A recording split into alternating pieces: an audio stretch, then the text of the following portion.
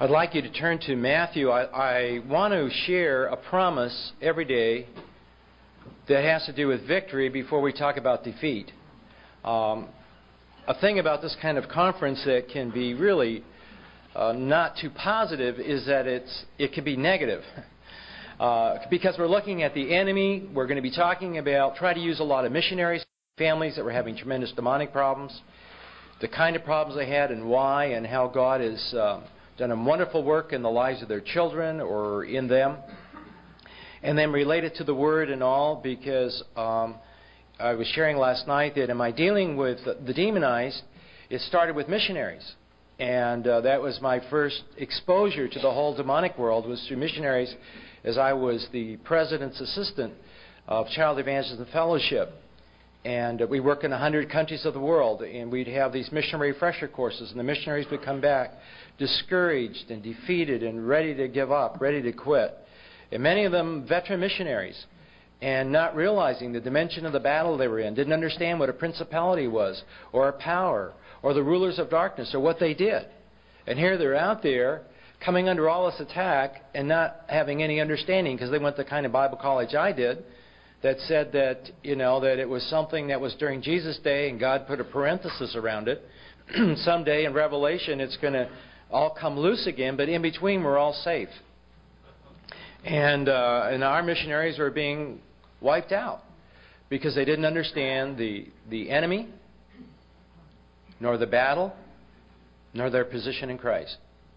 And they were just being defeated. In Matthew 17, or Matthew 16, I'd like you to look here. We want to give at least one promise of victory every day that we hold on to. We gave you a couple last night. I'd like to give you one today before we look at the subject today. Well, I might give you the whole thing. This is kind of an interesting thing here in sharing it in the context. Remember, Jesus was walking along and he said to the disciples, "Who do men say that I am?" And they were all giving some kind of an answer. And Peter said, "Thou art the Christ, the Son of the living God." And Jesus said something very significant. He said, "Peter, that thought did not come from you. God put that thought in your mind." And I'm sure Peter went, "Wow." God put a thought in my mind and I shared it, Then later on, Jesus said, "I'm going to the cross." And Peter said, what? "Don't go." And Jesus said, "Peter, that thought came from the enemy." Now, you know what's significant about that? Peter believed that every thought that entered his mind was from himself. So he thought he was the source and the originator of every thought that came into his mind. Where is the spiritual battle fought? Warfare, right here. And if I believe that every thought that comes in my mind originates with myself, I've had it spiritually. It's interesting. Peter did not know. But Peter gets a little bit mature, and what did he do with Ananias and Sapphira? He said, "Why have you allowed Satan to fill your heart to do this?" He could begin to discern in someone else's life where those thoughts were coming from. Ananias and Sapphira didn't. And we want to, I don't know if we have time this morning, but we'll have to cut probably the message this morning in half and do the other half tonight. But why didn't Ananias and Sapphira recognize the voice of Satan? If you don't recognize the voice of Satan, how can you resist him? Right? Not true? Do this. You're here. Okay. Even if you don't agree, just do this. It encourages me. But let's look here in Matthew 16. What is interesting, Jesus just puts a promise in there. He drops it in. In fact, it's the first mention of the church. Isn't it amazing that he mentions demons with the church the first time? First time he mentions the church, he mentions Satan and all his forces. In Matthew 16, in verse 18, he said, "I say this unto thee, thou art Peter, and upon this rock I will build my church, and the gates of hell shall not prevail against it." Now let's look at these words, do a little Greek study, and then put it together. What was he saying? The first thing, and they're significant words, I mean, the warfare, if you were here last night, realize it's relatively a new area for me. Probably I've only been counseling the demonized for probably the last 6 years. But immediately when I was so unnerved with and some of you know the first missionary that are here, know the first missionary that voices spoke out of them, and it was a terrible thing.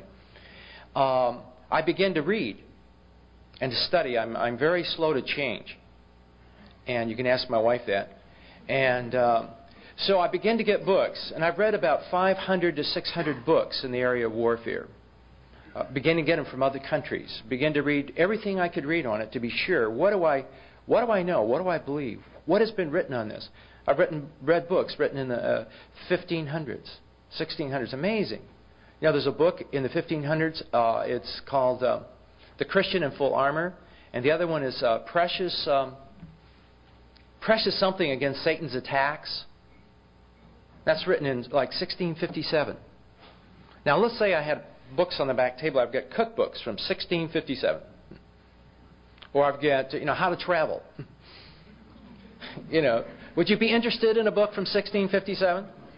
But I'll tell you, read a book on warfare from 1657, and you're amazed. You think it was written yesterday. The enemy has not changed. And you can get those from Scripture, Banner of Truth, or whatever it is that prints these old classic books on the subject. So it's interesting. I didn't realize all that had been written from a standpoint of solid reading. And then I went through the New Testament 4 times and marked every verse that alluded to spiritual warfare with SW. Then I've gone back through and do Greek word studies in every verse. I don't want to go down a wrong road. Then I went through the Old Testament 4 times and did Hebrew studies on these key passages. What are they saying? What has God taught? I don't want to stand up here and teach you something that's not true to the Word of God or the missionaries that were in our mission. But just look at this one. This was one that I never even thought about it. Knew this verse for years. Never thought about it as spiritual warfare. He said the first thing, the key word in this thing is church, which is ecclesia, which is what? The called out ones. The Lord said, I'm going to call out a people for my name. The called out ones. And they're going to be my body. The second word here is the word gates. Gates are an interesting word. Some of you have been to countries where gates are significant. In America, gates aren't too significant. Often they're decorative. But you go to Israel, and you find out that the gate system of a city was extremely important. In fact, they can tell any city they dig up if Solomon was the designer of the city because of the gate system.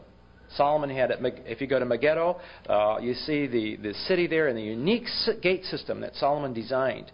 And the gates were very important because the gates was the weakest part of a city. And if these gates weren't designed right, that city was very vulnerable. So gates spoke of 2 things to the reader in those. They spoke, first of all, of power. Because the more powerful or the stronger the gates, the more protected they were.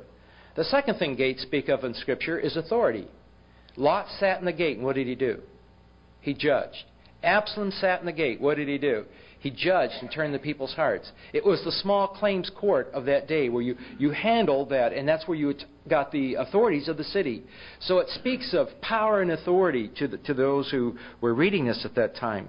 The word hell there is Sheol, and it refers to the spirit world, all the bound and free wicked spirits. It's the term referring to all of the spirit world, regardless of where they are or what they do. The last one is prevail, and that means stand against. And this is the promise that Jesus said. He said, fellows, I'm going to call out a people for my name. I'm calling them church. And all the power and all of the authority of the unseen spirit world cannot stand against them. Isn't that beautiful? Amen. We need to know this. They can't stand against us. Will they try? You better believe it. Let's say, I'm a missionary also. We don't charge for counseling. It says, buy the truth and sell it not. So we don't charge. And since, the kind of funds that missionaries usually have, welcome. But I decided that I'm going to stand in front of that apartment complex they've got me in, and I'm going to charge everybody who walks up that walk $2 to approach the building. Now, if you're walking up there and I'm standing and you approach me and I say, I want $2, you can't go in there without $2. So I've got a suit on, I've got a tie. Would you give me $2? No. You say, get out of the road. And that's what the enemy does. He says, I want $2. People say, I'll pay. See, they're ignorant of how he works. And so instead of standing against them, what do? He stands against them, and they collapse. And we need to stand on the truth of God's Word. He cannot stand against me. And I need to know that. I need to know how to stand against him. So we're trusting that this conference will do this for you to some degree. That's why you have the notebook. That notebook is the result of all the books I read. You have Swindoll's 5 Steps, How to Resist Satan. You have Warren Wiersbe's Warfare Prayer that he and his wife pray every single day. You have Theodore Epp's Concept of Principalities, Powers, Rulers, and that's what's all in there. It's just a collection from these books that people have written. And we have all kinds of notebooks, but this is the simplest one. And we never wanted notebooks.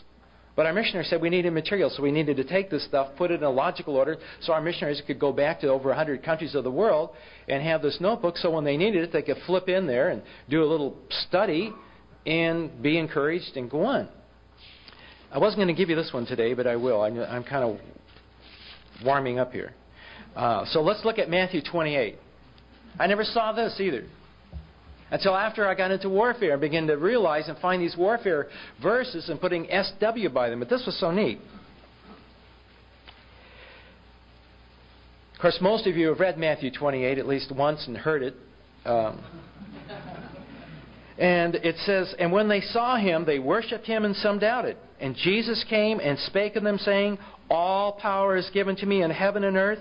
Go ye therefore, teach all nations, baptizing them in the name of the Father, Son, and Holy Spirit, teaching them to observe all things whatsoever I have commanded you. And lo, I'm with you always, even unto the end of the world. Amen. You say, oh, that's nice. That's really nice. And you know what's dangerous about familiar passages? They never speak to us anymore. Do you know that? They say, oh, I know that one. And I dare you to tell me something out of Psalms 1 that I don't know. Or I dare you to do... You know what I mean? It's just like, oh, I know that. And we close ourselves to the Holy Spirit. It's so familiar and we know it so much, we never ask God, is there anything new here for me? I just know it. And I just knew this. After all, I was a missionary, so, I knew this.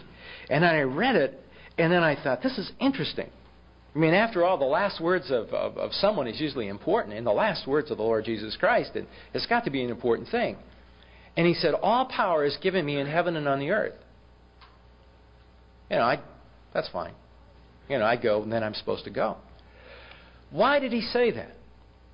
Why did he, he didn't just say words. Why did he say that? Why did the Holy Spirit tell us that? He has all power. He exercises total authority. Where? In the heaven. Now, is he talking about in where the angels are? The third heaven? The abode of God? Absolutely not. Of course he has all power there. I mean, everybody does what he says. I mean, it's just obvious. He's talking about in the heavens. Who operates in the heavens? The prince of the power of what? The air. And the whole world lies who? Where? In the wicked one. Jesus, I want to tell you something. I exercise a greater authority in the heavens and on the earth, and because of this, you'll be able to go. Isn't that wonderful? Because you're going into the enemy's territory to snatch out his people, and if you think he's going to let go of them without a fight, let me tell you, you're deceived. You're deceived. He doesn't want to lose not one. Yesterday, the young man who was the worst person we ever dealt with was here, a youth pastor. And he sat in my office with his arms folded, totally out of it. He had disappeared. The demons were talking out of him 2 weeks ago. And he said, fall down and worship me and I'll give you power. Now, this kid wasn't there. His body was there. He had faded off. The demons were speaking. You kneel before me and I'll give you power. They said, Logan, you're on the losing team. Look at Sioux City. How many people have we got? And how many does Jesus have? You're following a loser, Logan. Look around the world. We'll give you real power. That's out of the mouth of a youth pastor. And what could I say? We're not doing so well in Sioux City. We're not doing so well around the world either, if you go by numbers. Are we? No. I wanted to hit him, but I knew I wouldn't hurt the enemy. I just hurt this poor youth pastor. I was angry. But we need to realize who we are. And I can go. And I don't have to fear going. Because I am connected to one who has what? More power. I have to realize that. Now, I know we're going to talk about the power of the enemy. And he has awesome power. But you know what it's done for my wife and I? As we've seen the power of the enemy in the lives of God's people, we have come to appreciate the tremendous power of God. Because we see a greater power than the power that we're seeing operating. And do you know what the enemy hates? This is free. He hates the Word of God. You know the first sign that you're under demonic attack is stopping having devotions. He hates it. I can't tell you, I've been cursed. Shut that book. I hate that book. Shut it. I don't want to hear any more of that. It's too bad. I'm going to read Revelations 4 and 5. They don't like that very well. You know, where God is lifted up and worship. They hate it. The enemy hates the Word of God because he knows that the Word of God is going to set people free. That's why you guys are into it, isn't it? Is that why you're in it? Do you sell these Bibles? Is that why you're into it? Or do you believe that the Word will set people free? Well, let's turn to Ezekiel.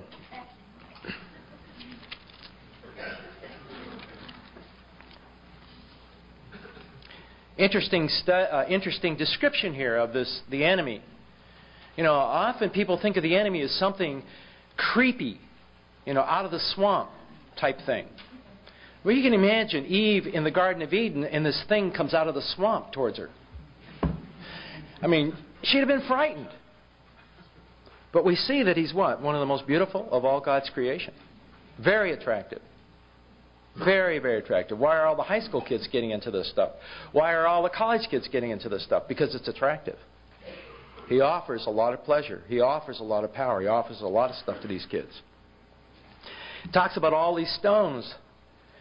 I see this as a woven garment of gold with all these stones in it. Satan was an angel of light. It wasn't that light came on him. He didn't walk in God's spotlight. Light came from him. And can you see this one with the light coming through all these stones? Study the color of the stones. This beautiful color coming out of him. But it was interesting in the King James, and you can check this out in the Hebrew, there's two words there. It talks all about, as our brother read, about the stones, and it says, the workmanship of thy tabrets and thy pipes was prepared in thee the day that thou was created. Now, we just did a medical seminar last week on the demonic for 280 medical doctors and psychiatrists. We do this every year. So we've got about 600 guys now that we have trained in this area that are sending us information from all over America on the medical problems of a demonized person and all of this kind of thing. So what is you go to a doctor and you say, I think I'm having problems with my tabrets and pipes. You want to take them out? He can x-ray you, and as my brother said, that's my call to fame. I was an x-ray technician before I got saved. And, you can x-ray somebody with fluoroscope. Where's his tabrets and pipes? He doesn't have them. You know what those are? Musical instruments. Hebrew musical instruments. What's it saying about Satan? It's kind of interesting. Light flowed from him, and also what? Music. Dr. McGee was my pastor for a number of years. And Dr. McGee said this. He said, when Satan fell from heaven, he fell in the choir loft. McGee must have had some problems with his choir. But the enemy uses music. Now, I don't know who you are, whether you've been in the tribes. But you cannot visit any animistic group and not realize that they use music to call spirits. And when you hear the music, you know exactly what music it is, and not all their music is that way, is it? But there is special music, specific music that is designed to call spirits. And spirits respond to music. And I can't tell you, the missionary kids that we're dealing with. My next prayer letter has a director of all of the outreach for Eastern Europe had to leave the field when his son became heavily demonized by the time he was 14 through rock music. Heavily demonized. And was delivered by navigators that I had trained. And I missed this kid. Because this kid came in when I didn't realize the enemy was real as the counselor of the mission. And this kid's life went downhill from 14 until he was 24, and he was delivered at the University of Columbia by the navigators. As they said, Jim, you know so-and-so. And I said, yes, and this kid's written his testimony. And how he got into this music and his rebellion and how the spirits began to come into his life. And then he wanted to kill his brother. Can you imagine? I mean, kids fighting and the one kid's thoughts is to kill his brother? And then he's got demons to help him? It's no wonder they left the field. Right? I mean, have your kids ever fought? You can imagine one of them having the enemy empowering him to try and kill his brother. And this tore up the family so bad they couldn't go back. The family was just shredded. How can you minister and your kids are a mess? I mean, you can fake it, but you can't minister well. And the enemy was just shredding this family. And they came home and been home for years. Well, 10 years. But now the boy is doing super. He's grieved. He's asked his parents' forgiveness. And, it's wonderful. But there's 10 years that they came back to the home office because of the terrible devastation that was happening in that particular country. And that country is a graveyard for missionaries. Graveyard. More missionaries kill themselves there or try to kill themselves in that particular country than any country of the world. And in that particular city is probably the worst city in the whole world. And it's one of the most beautiful cities in the world. We'll talk about it. That's principalities and powers. We need to understand how to stand against them. There's a principality over this area. Are you praying against them? The Lord said, we wrestle them. Have you been wrestling the principalities and powers that are right here in this area? They're all over. We'll get into that. But this music is, there's music that repels the forces of darkness, right? What did David do? David was called to play. And as he played, the spiritual demonic forces that came upon Saul left.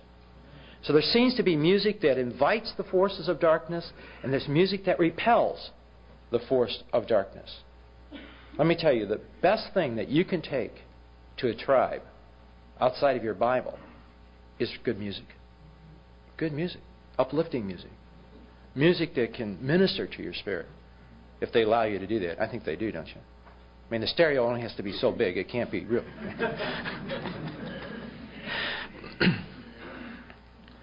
And so Satan was cast down. And you say, why? In verse 17 it says, because his heart was lifted up with beauty and corrupted by wisdom and brightness and so on. As you read this, you realize the enemy was lifted up with pride and God cast him out. Turn to Isaiah 14. We get a better description here of exactly what happened.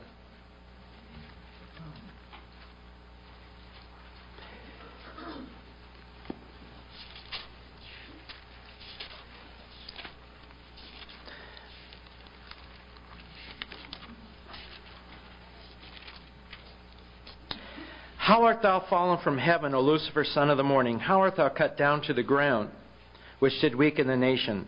For thou hast said, that's verses 12 through 14. For thou hast said in thine heart, I will ascend to the heavens, I will exalt my throne above the stars of God. I will sit upon the mount of the congregation of the north. I will ascend above the heights of the clouds, and I will be like the Most High. I want to ask you a question. Who did Satan say this to? Who did he say it to? Who? Not God. He said it to himself. He has said it in his heart. The most important conversations you have with yourself. You want to do an interesting study when you're reading the Bible? If I read the Bible and I'm not looking for something, you know what I get? Nothing. I'm just not one that can open the Bible and just read. I have to usually be looking for something. And I did a study one time through the Old and New Testament and marked every passage that talked about what a man said in his heart. You know, a fool has said in his heart. The wicked says in his heart. The righteous says in his heart. Satan spoke in his heart. So the most important conversation you ever have, you have with yourself. If I really wanted to know you, I need to give you a Walkman to put in your ears that would record everything you thought, and in a week I'd know you. In fact, tonight we have a chair that's going to be right here, and we're going to pick a lucky person, and they're going to sit here, and I've brought some equipment, and what we're going to do is project your thoughts for a week on the screen. And it's funny, no one's coming tonight. But listen, that's where the enemy works, isn't it? We're talking about this. Let me give you an illustration of this. We were teaching this kind of a thing to our missionaries when they came home from overseas. And we always had missionary refreshers and tried to bring them up to date on things. One of the missionaries, a super girl from Gabon, outstanding girl from Gabon, was going to resign. Didn't tell anybody. She came home to resign. And when she went through this, just a simple, we had a little more time than we have here, warfare thing. She came to me and said, Mr. Logan, I just can't believe it. She says, you know that I've been involved in spiritual warfare and I didn't realize it? She said, I would get up and I would teach. And this is, for instance, and I was just with this gal a few months ago in Africa. She said, she would teach and she'd say, like, God loves you. And then this thought would come, but He doesn't love you. This is 4 years of this. God will meet your needs. He won't meet your needs. And she's going, how can I be a missionary if I don't believe that God's Word is true? But she says, I do believe God's Word is true. You know what you thought spiritual warfare would be? That she'd be tempted to be immoral with another missionary or national. Or she'd steal funds. Or lie. Or seizures or something. She didn't realize that still small voice putting these doubts about God's Word was the enemy in her life. And she was going to resign. And I was just with her, and that was probably at least 7 years ago. And this gal is doing super. Oh, the battle's changed. He doesn't say that to her anymore. You know why? She goes, that's got the smell of brimstone on it. She recognizes it now. So he switched his tactic. We always wrestle against the forces of darkness. We always will. And he'll switch his tactic once it works. I was dealing with some campus crusades, and one guy was having all kinds of moral problems. And he said, oh, Logan, I'm so sick of this. He says, when's Satan going to change his tactics on me? I said, well, there's a verse in Ezekiel. It said, if it ain't broke, don't fix it. He said, what do you mean? I says, it's working, isn't it? He says, yeah. I said, why should Satan change? Right? I mean, if it works so good, why should he do something else? I said, until you get victory in that area, he's not going to change. So that's what I thought. He wanted a quick fix, But, and then he said 7 I wills here. These are important. What were the I wills? The last I will is very significant. He said, I will be like the Most High. Now, Satan could have picked any name for God he wanted to. He picked a name for God that described what he was talking about. He could have said, I want to be like Jehovah, or Jehovah J.A.A.R.S, or any of those names. But he didn't. He picked El Elyon. I want to be like El Elyon. What was he saying? El Elyon is the name for God that indicates the sovereign one that reigns. Now, he didn't say, I don't want God in my life. He said, I want to be like God. What was he saying? I want to be like God in control, but not character. I want to run my own life. I want to be the final authority in my life. That's what he wanted. And do you know what that is? Pride. Pride is establishing yourself as the final authority in your life. It's what I want. It's what I think. The big I. Dr. Fred Dickinson, who was my trainer in counseling demonized people, the head theologian at Moody Bible Institute, this is what he said. I wrote it from his book. Satan has sold his rebellious philosophy to mankind and rule over us all who have fallen into sin. He promotes with a vengeance and by multiplied means his concept of Creature-centered living. You know when you're most like Satan? When you're creature-centered. You're most like Satan when pride is reigning in your life. That's when you're most like the enemy. In fact, I think it was Dr. Unger said that when you allow pride in your life, you just took your stand with Satan.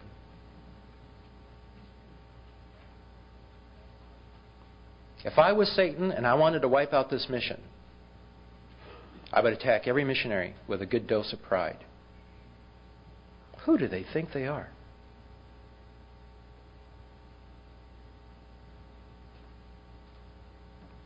You ever had that thought?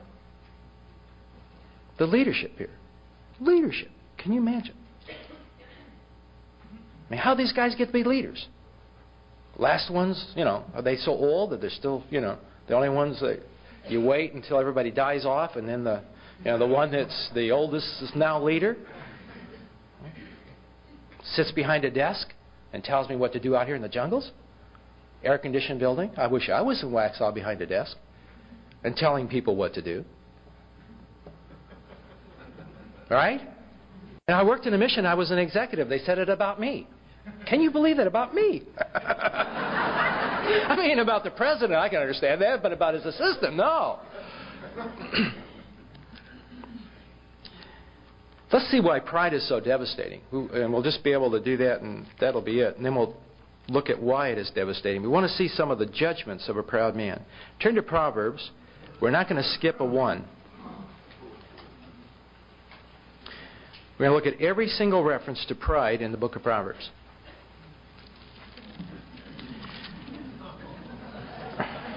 We got time. There's not that many. Okay, let's look at Proverbs 6. Do you know, let me share this. Do you know that God's Word is accurate?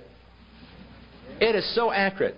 I had a man who loaned, on the average, between $5 and $7 million a month in loans. He had done it for 10 years as a loan officer. And this was back when I was teaching at Calvary Bible College, so it was a number of years ago. Money is bigger money, but that was big money in those days. And guess how many bad loans he made? One. One bad loan that he made to a friend, $45,000, that was not paid back. They would have him travel all over America saying, well, what's your secret? Well, his secret was he looked in Proverbs. I just happened to notice this a couple of verses ahead where we're looking, and saw the 3 signs of a wicked person. So when a man came in for a loan, he'd look for the 3 signs of a wicked person. And if he saw the 3 signs of a wicked person, he wouldn't give the loan, or they would do more investigating. Do you know the 3 signs of a wicked person? It's right here in Proverbs. The wicked man, or the naughty man, verse 12, chapter 6. He says, he walketh with a forward mouth. Now how, and you can't pick that one up, this twisted mouth, always. But here are the 3 things he looked for. It says, first of all, he winketh with his eyes. You know when people lie to you, usually blink first? I hate to tell you that because some of you are going to come and talk to me. I'm going to look for blinking eyes. But they blink their eyes. You ask a little kid. I didn't do that. So this guy says, oh yeah, we got a warehouse full of all this stuff, and his eyes are blinking. He's going, that's number 1. The second thing it says, he speaks with his feet. Shuffling feet. That's number 2. And then he teaches with his fingers. Well, see, look at this. And that was it. I'll tell you, this book is true. You can count on it. So let's look at Proverbs. And you can also count on what God says about the proud man in Proverbs. These 6 things, verse 16, does the Lord hate. Yea, 7 are what? An abomination unto him. God has given us a list of things he hates. And abortion is number 1.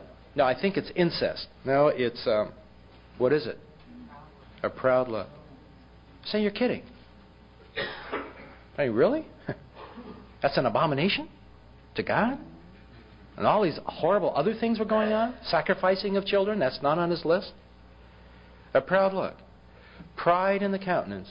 God says, I want you to know, it's first on what I hate. And when I see that in a life of a believer, that believer becomes an abomination to me. When you say, God, you do your thing, and I'll do mine. Turn a page, if you got the right kind of Bible. I have those for sale afterwards. See me up front. Proverbs chapter 8, verse 13. The fear of the Lord is to hate evil. And what's the first evil that he mentions? Pride. You know, the fear of the Lord is a conscious awareness of God's presence. By the fear of the Lord, men depart from evil. When I am living and realizing that every day, Thou, God, seest me, it will change the way I live. It will change the things I say. There are conversations I've had with my wife I hope that God wasn't listening to. That maybe He was looking at somebody else. But if I had an awareness of His presence, I may have worded my wording a little differently. Right? You ever said things to your kids you wish you hadn't said? If the Lord was there, would you have said it in that way? Now, honey dear. I'd have sweetened it up a little bit. But look at Proverbs 11:2. When pride cometh, then cometh what? Shame.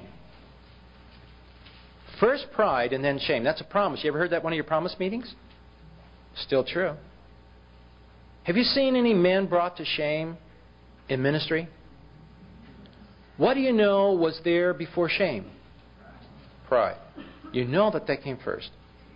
When it came and how long it took for it to happen, but we know that was first.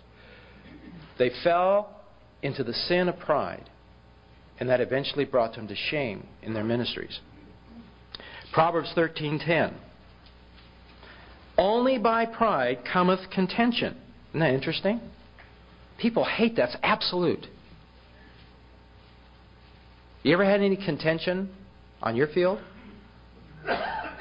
You ever had any? Or did you ever look at the fields of the other group and the contention they had? I mean, you look over there, not J.A.A.R.S or Wycliffe, but you look over at these, New Tribers or something, and you'll know. When you see contention, you can know there's pride. What's contention? Well, I'll tell you what I think. Brother, I'm right. Right? You need to listen to me. You need to listen to us out here. What is that? And I'm all upset. Pride. It's devastating. Contention won't come. Look at Proverbs 15:25. This one is sobering.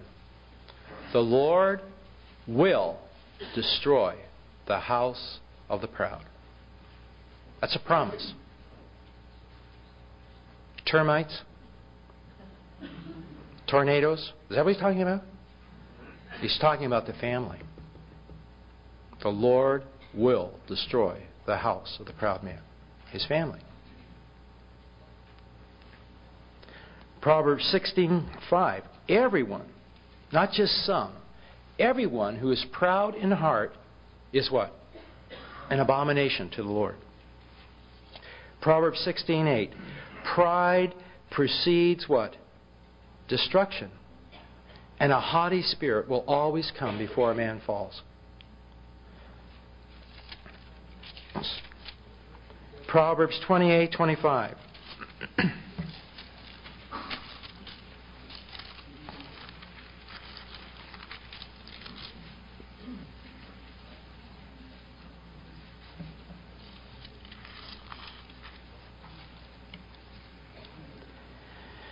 So he that is of a proud heart stirreth up strife.